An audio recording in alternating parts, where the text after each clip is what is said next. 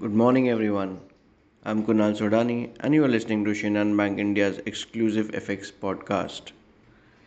US retail sales unexpectedly rebounded in August as Americans ramped up purchases of motor vehicles and dined out more amid lower gasoline prices.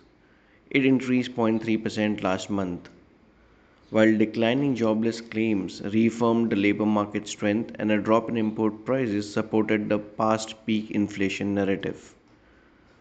The Bank of England is expected to hike by another 50 basis on Thursday, which is September 2022.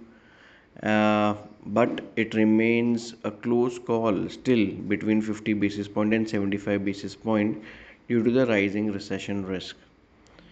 UK's new PM Liz Truss plans to fund a mammoth energy support package by increasing borrowing, which have added to investor concerns about the long term outlook for the British economy. Oil fell to 1 week low on a tentative agreement that would avert a US rail strike. Expectations for a weaker global demand and continued dollar strength ahead of a potentially large interest rate hike. Overall, if we see a mixed bag of economic data was seen from the US, but it was the major one was strong US retail sales data, which is backing a 75 basis point hike. Brent crude prices are already cooled off.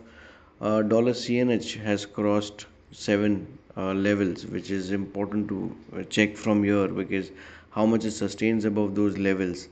So taking all into cues, the dollar rupee pair may find support today near 79 half, while 79.95 may act as a resistance for the day.